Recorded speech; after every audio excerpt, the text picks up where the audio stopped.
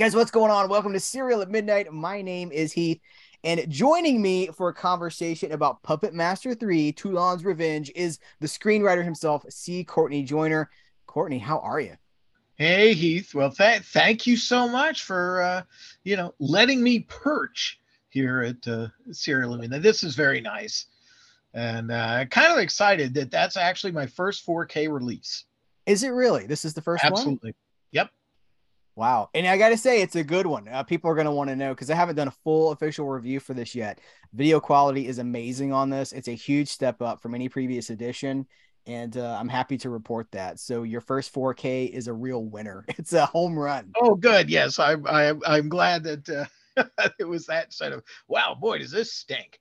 Yeah. As soon as this was announced, I was like, oh, I know him. I was got real excited. I was like, I have to talk to Courtney about this. Dude, I can't believe this movie was in 91. It shot in what, 90, and then it was released in 91, I believe. That was over 30 years ago. Do Yep. you remember much about it? Is it still kind of fresh for Oh you? gosh, yes. I was uh, Charlie Band. It was so weird. I ended up doing that movie because I ran into Charlie kind of accidentally. Um, I went with a friend. I just done the movie Class of 1999, and I had some things on TV and stuff. And I went with an actor friend down to Full Moon because he was going there to audition. So I just tagged along, and as soon as I walked through the door, there was Charlie and his dad. You know, dude, what are you doing here? So that's Charlie, not Albert. And so uh, we had a really nice reunion, a nice conversation. Charlie was shooting Trancers 2 at that point and produced by Dave Dakota. And Dave, of course, is an old friend. And so he asked me to come down on the set, and I did. And he said, how would you feel about being under contract to write 3 movies? And we was being underwritten at that time by Paramount. So the rates were pretty good. And I agreed, but I said, Charlie, I really want to direct a movie. So he said, okay, we'll build that in. And he did. So Dr. Mordred, Puppet Master, and Trancers 3, which I ended up directing. But it was totally by happenstance, which, you and I have talked about that film before. And it kind of was a series of very lucky happenstance over and over and over again that informed that movie. Because when Charlie said he wanted to do a prequel to the first film, I don't know, thank God I did, but I was all, mired up with Alistair McLean in my head or something. And I just said, oh, this is great. This could be the Where Eagles Dare of Puppet Master movies. Nobody even knew. And they're like, what does Yeah. that mean? And so Dave Dakota would come over to my place, and we'd sit there and we'd watch all these Pinewood, Nazi movies. And the one David particularly liked was Night of the Generals with Peter O'Toole and Tom Courtney. And he really liked that movie. And that look, that Pinewood look, and everybody is always so turned out and all that stuff. And that was literally where we started from. That was what we wanted to kind of imitate and give that feeling for. And also, we were going to shoot in Eastern Europe. It was going to be one of the first movies to be done in Romania. And then that didn't happen. The deal fell through for one reason or another. And David and our producer, John Schuweiler, of course, who'd worked with David a zillion times, uh, they went and they made the deal for us to shoot the movie at Universal. So, oh my gosh, you couldn't do better than that. It was fantastic. What's funny about this, and to your point about, like, I mean, it's circumstance, it's coincidence, it's the right place at the right time. In walks you, who is a walking encyclopedia of classic Hollywood, esoterica, and then here's the hey prequel opportunity for Puppet Master, and then it's like you're the guy that's supposed to write like that. It's made for you, and then to later end up shooting it at Universal, which again perfect for you because you come from such the reverence for the universal monsters, and you're into like the we call it the Frankenstein village, right? Like this, Right. like that's where you guys are at. So it's this serendipity of just all these swirling circumstances that just ended up in this perfect storm of creativity. Go ahead. And one of the things was, and I think David talks about this on the disc, is they were shooting this movie called Newsies, and it was a musical, and they were on the New York street, which backs up against the quote unquote the Court of Miracles, which is really Yeah. Frankenstein Village and all that stuff. And so, but they were shooting at night. So we were, we would have to time out when were they shooting, when were they not shooting, and everything else. And then we would jump in there. Of course, I was driving everybody crazy because I'm like, look, this was, Lionel Atwill and Frank Riker stood right here in Night Monster, this This kind is of the stuff. spot, you guys. Did Yeah. you so hearing this story about the Newsies thing, there's Nazi flags all over the place. Did you guys have to take those down at the end of your shoot or put them back up, or did they get to stay there? That's a good question. I don't know. Okay.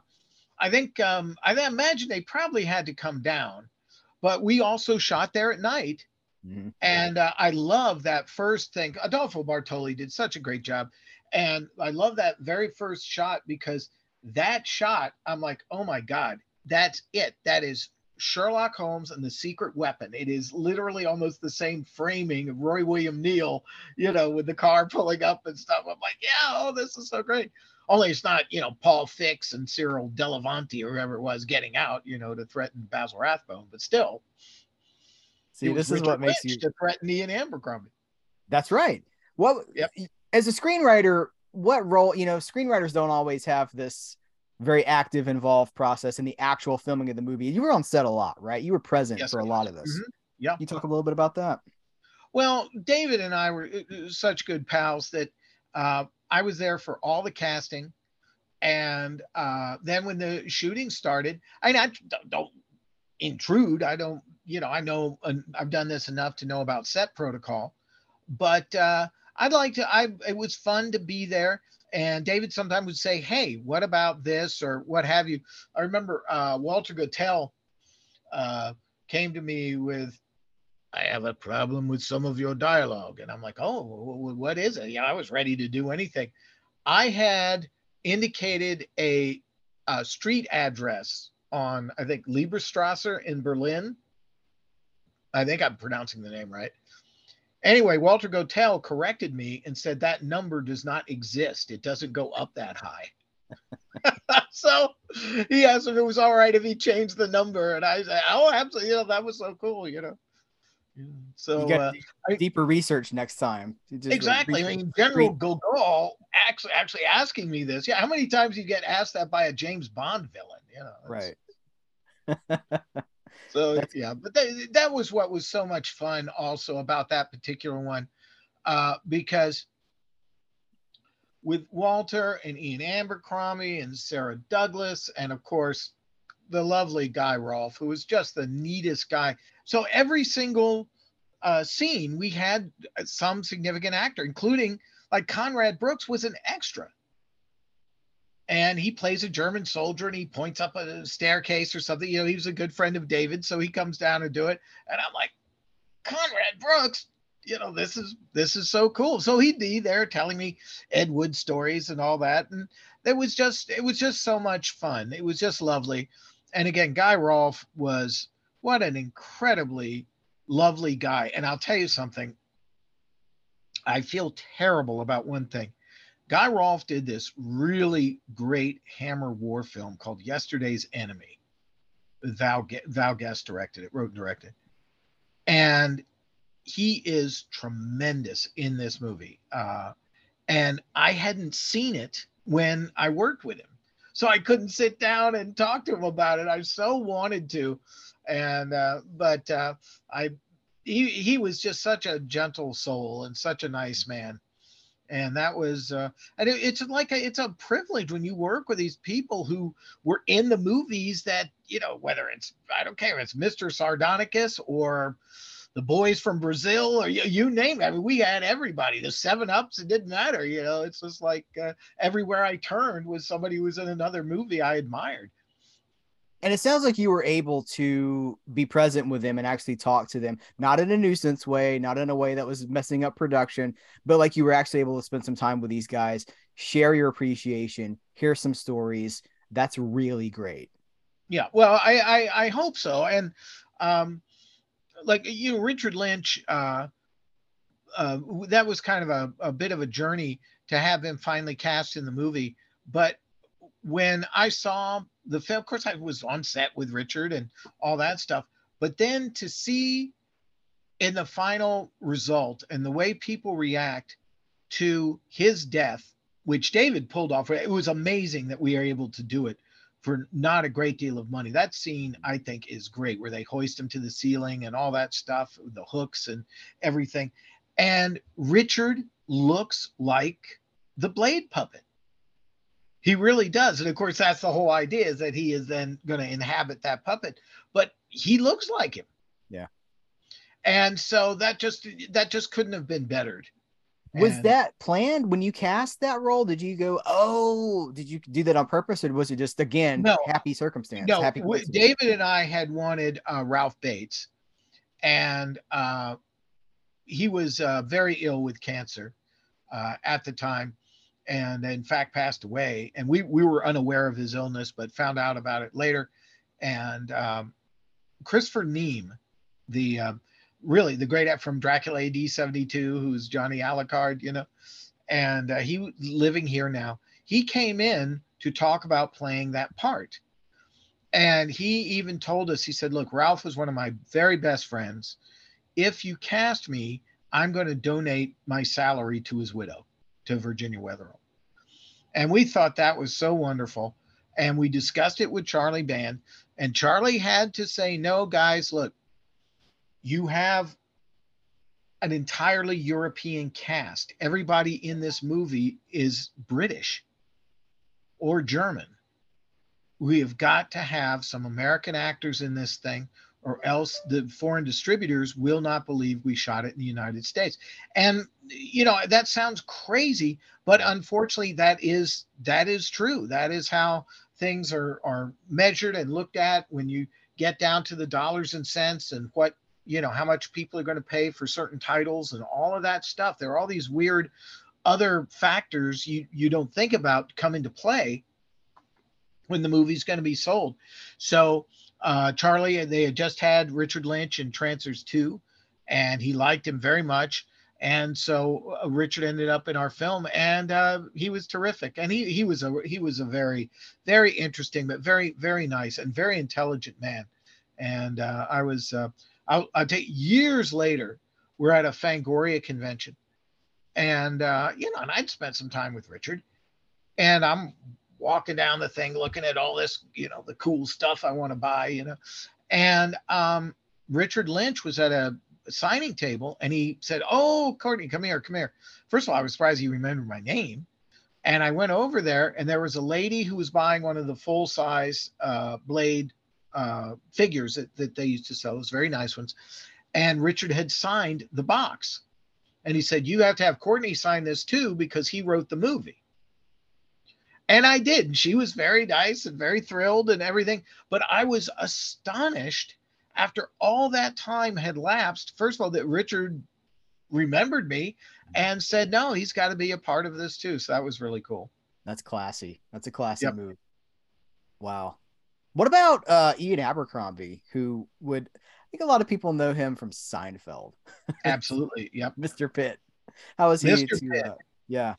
He was such a nice man. And interestingly, I remember after the film wrapped and Ian and David got along like a house on fire, they were talking, and they mentioned it to me, about doing a biography of James Whale. Now, of course, Gods and Monsters and, you know, whatever kind of, but it was interesting that a couple of very good biographies of James Whale have been published. And so they thought, now, I really don't know if Ian was thinking of just being maybe coming on board as a producer, or he was going to play Carl Laemmle or something. I don't know. He certainly wouldn't have been physically appropriate for James Whale, but he was terrific. And, you know, here's the thing, as you know, Heath, and especially when you're doing budgeted movies and you bring in actors who have a name or a reputation or whatever it is, sometimes they're going to be just right there because they look at a job to a job to a job. And I remember once Herbert Lom, who was, I just loved him. But we were talking about something, and he said the only time he ever got angry at a director was he was getting ready to do a shot, and the director said, "Herbert, you're being paid a lot of money for this. Do a good job." And he got mad because he thought, now, wait a minute, that is really degrading me as a professional because it doesn't matter the budget. I mean, a guy goes from, Harry Allen Towers to Spartacus and everything in between. So why would somebody make that comment? Because he always brought 100%. And that was like the situation on Puppet Master. Every one of these performers brought 100%. They didn't think, and it wasn't, super bottom of the barrel. It wasn't Andy Milligan time. And we're shooting in a studio and all that type of stuff. But everybody was dedicated, and they did it. They came and they brought their A game. And I believe, and I've been with certain, some actors who, they come on with a chip on their shoulder because they feel put upon, that they're doing your $1 million movie for Showtime instead of the $40 million Carico picture they had done 4 years before.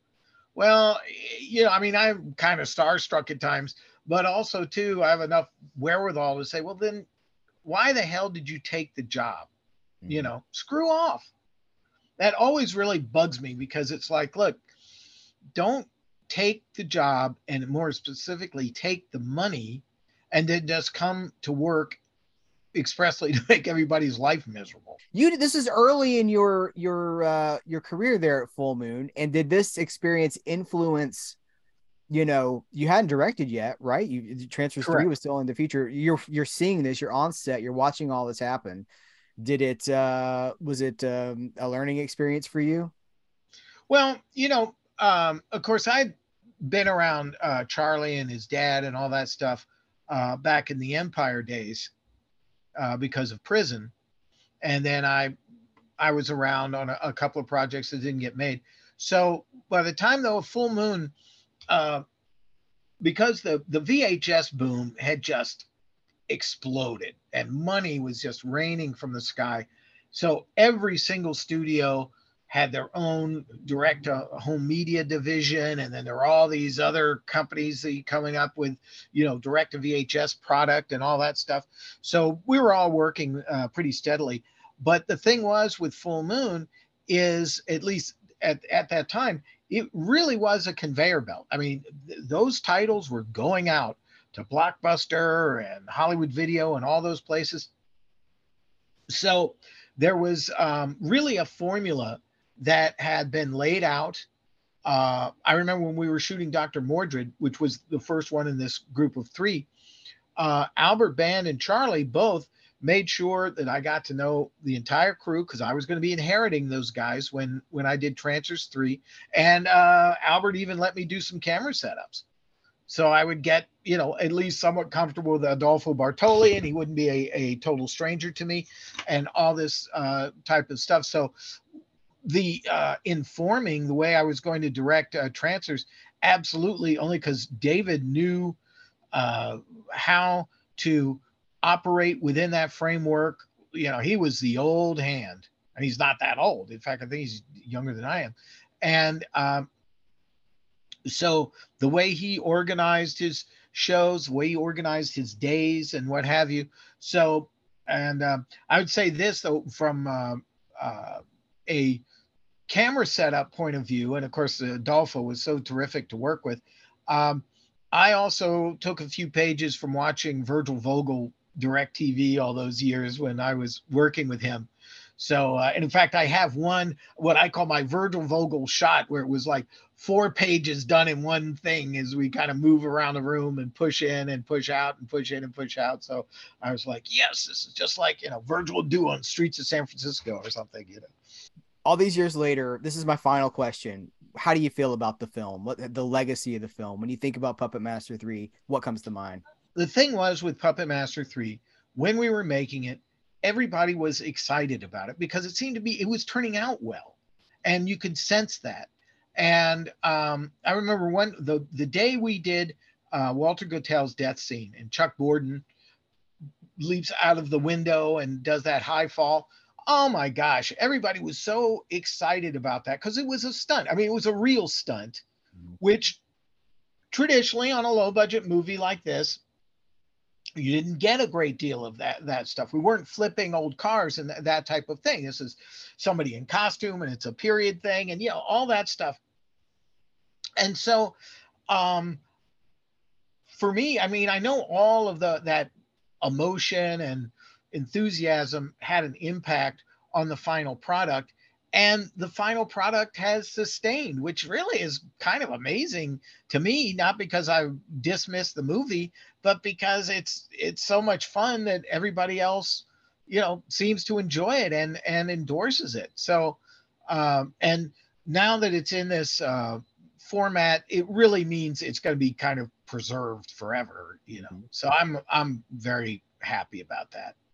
It's beautiful. 4K is the close. I talk to so many people that make movies. They love their work on 4K because it's as close as you can get to that 35 millimeter presentation. And this really does look like that. I mean, the shot on film, it just translates so well. And yeah, as you say, 4K is also an opportunity there are a lot of people that really come to movies because of 4K. So there's going to be a lot of people seeing this for the first time because of this format. And if maybe if they haven't seen the first two movies, I say don't worry about it. This is a prequel. You can just jump right into it and you catch up from there.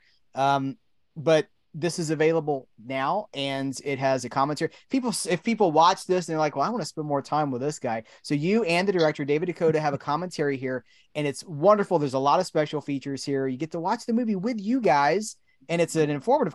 It's like, this is a oneer. Okay. And they're like teaching the Oh yeah. craft, right? So it's loaded. So I don't know. I love it. I highly recommend it. And I really appreciate you being here to talk to me about it. So thank you. Oh well, thank you, Heath, very much. Oh, and one thing I think that's on there that's really neat is the original video zone that was done. Yep, All that it behind the is. scenes stuff. Yeah. Yep, absolutely. Is there anything else that while you're here, is there anything else you want to tell people? Any projects you want to pitch or promote? Well, let's see for the just the commentary stuff coming up. We just had a very nice re-release from Indicator of the Big Gun Down with Lee Van Cleef. And Henry Park and I did that commentary years ago, but they ported it over. We actually did it for Bob Murawski and Grindhouse, and they ported it over. And now upcoming, I think next week or the week after is Death of a Gunfighter with Richard Widmark, which is the first Alan Smithy film, but was actually directed by Don Siegel and Robert Totten. And also, let's see, there is a collection called Thrillers from the Vault that is coming out from Mill Creek, and where I am pleased to say I share the microphone with this incredibly knowledgeable, awesome guy currently wearing a Monogram Pictures t-shirt. Thank you. Thank you. Yes, we did The Man They Could Not Hang together, That was so much which fun. Thank you for inviting me to do that too. oh man. Well, no, it does turn out really well. And what I like about when we did that is, like you said, with Puppet Master 3 or whatever it is, it's reintroducing these movies to people who may not have ever seen them before. And we make the real, parallels between that movie and Saw and all these other things that have come Mhm. since then. And they're just right there as you watch the film. Yeah. And Yeah. this kind of shocking brutality and all that stuff. And so that was and that's turned out to be a really nice set with Dr. Steve Haberman is on there and all the guys from Monster Party. And we have, I think, 6 movies, correct? 8 on the Oh, 8 thrillers. movies, excuse me. Yeah. Yes. Yeah. And so it's a very nice set, and I'm really pleased. Anytime I get a chance to get on and yak about old horror movies, and there's a little featurette on there and all that stuff. Oh yeah, that's great fun. So that's a media, and also sci-fi from the vault from Mhm. our good friends at Mill Creek Entertainment. Yeah. So People have told me, so I talked about it a little bit on a video on my channel. And people are like, well, I'm going to pick that release up for you, but I've never seen any of the movies. And I'm just thinking, like, well, you are in for a treat because you're about to see 8. If you buy both of them, I mean, that's a dozen classic Columbia, you know, really fun sci-fi genre horror movies. And you can't go wrong. That stuff's in- golden. including 2 on sci-fi, 2 Ray Harryhausen's. Yeah, And and also, although we have the Karloffs, we also have Bela Lugosi in Return of the Vampire on absolutely. Thrillers of the Fall. Yep. Great stuff. I mean, this is the stuff that we love. Those are the kinds of movies that I name when I named my channel and my platform Serial at Midnight. That's the movies I was watching in my head when I named it Serial at Midnight. Like I'm watching these while I eat cereal at midnight. Karloff, Bela Lugosi. That's what it all ties together. Thank you, my friend. The C Thank stands for you. classy Courtney Joyner. That's also your Oh wrestling God. name. But but thank you so much. This was great. And we'll put a pin in this one until next time. Guys, join in the comments below. I'll put a link to where you can buy Puppet Master 3. I'll put a link to where you can find Mr. Joyner. And until next time, we will catch you later.